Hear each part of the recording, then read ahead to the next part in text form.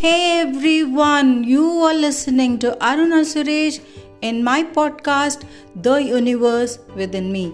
In my podcast, I share inspirational and motivational stories, and if you like it, kindly click like button, share and subscribe. And the episode begins. The title of today's episode is Attempted Humanization. And this, as usual, I got it from LinkedIn, from the CEO and founder of Promise Media. The story goes like this. A lady asked, "How much do you sell your eggs for?" The old egg vendor replies, 50 cents an egg, madam. The lady says, "I'll take 6 eggs for $2.50 or I'm leaving."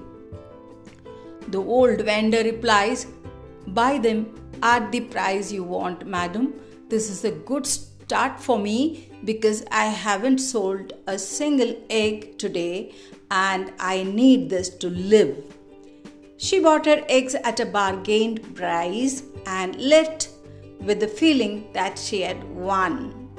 She got into her fancy car and went to a fancy restaurant with her friend.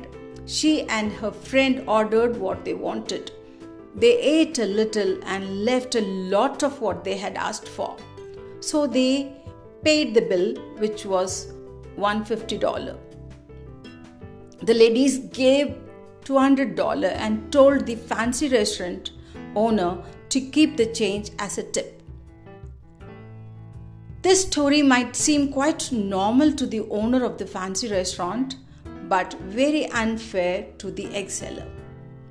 The question it raises is, why do we always need to show that we have power when we buy from the needy?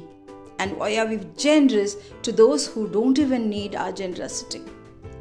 I once read this somewhere that a father used to buy goods from poor people at high prices even though he did not need the things.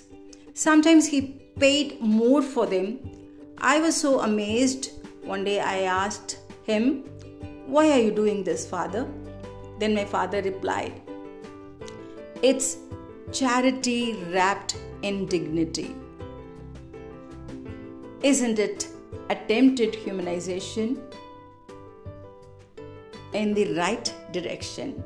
Thank you for listening, and if you have any suggestions, do write to me at podcastaruna@gmail.com. And once again, thank you for listening.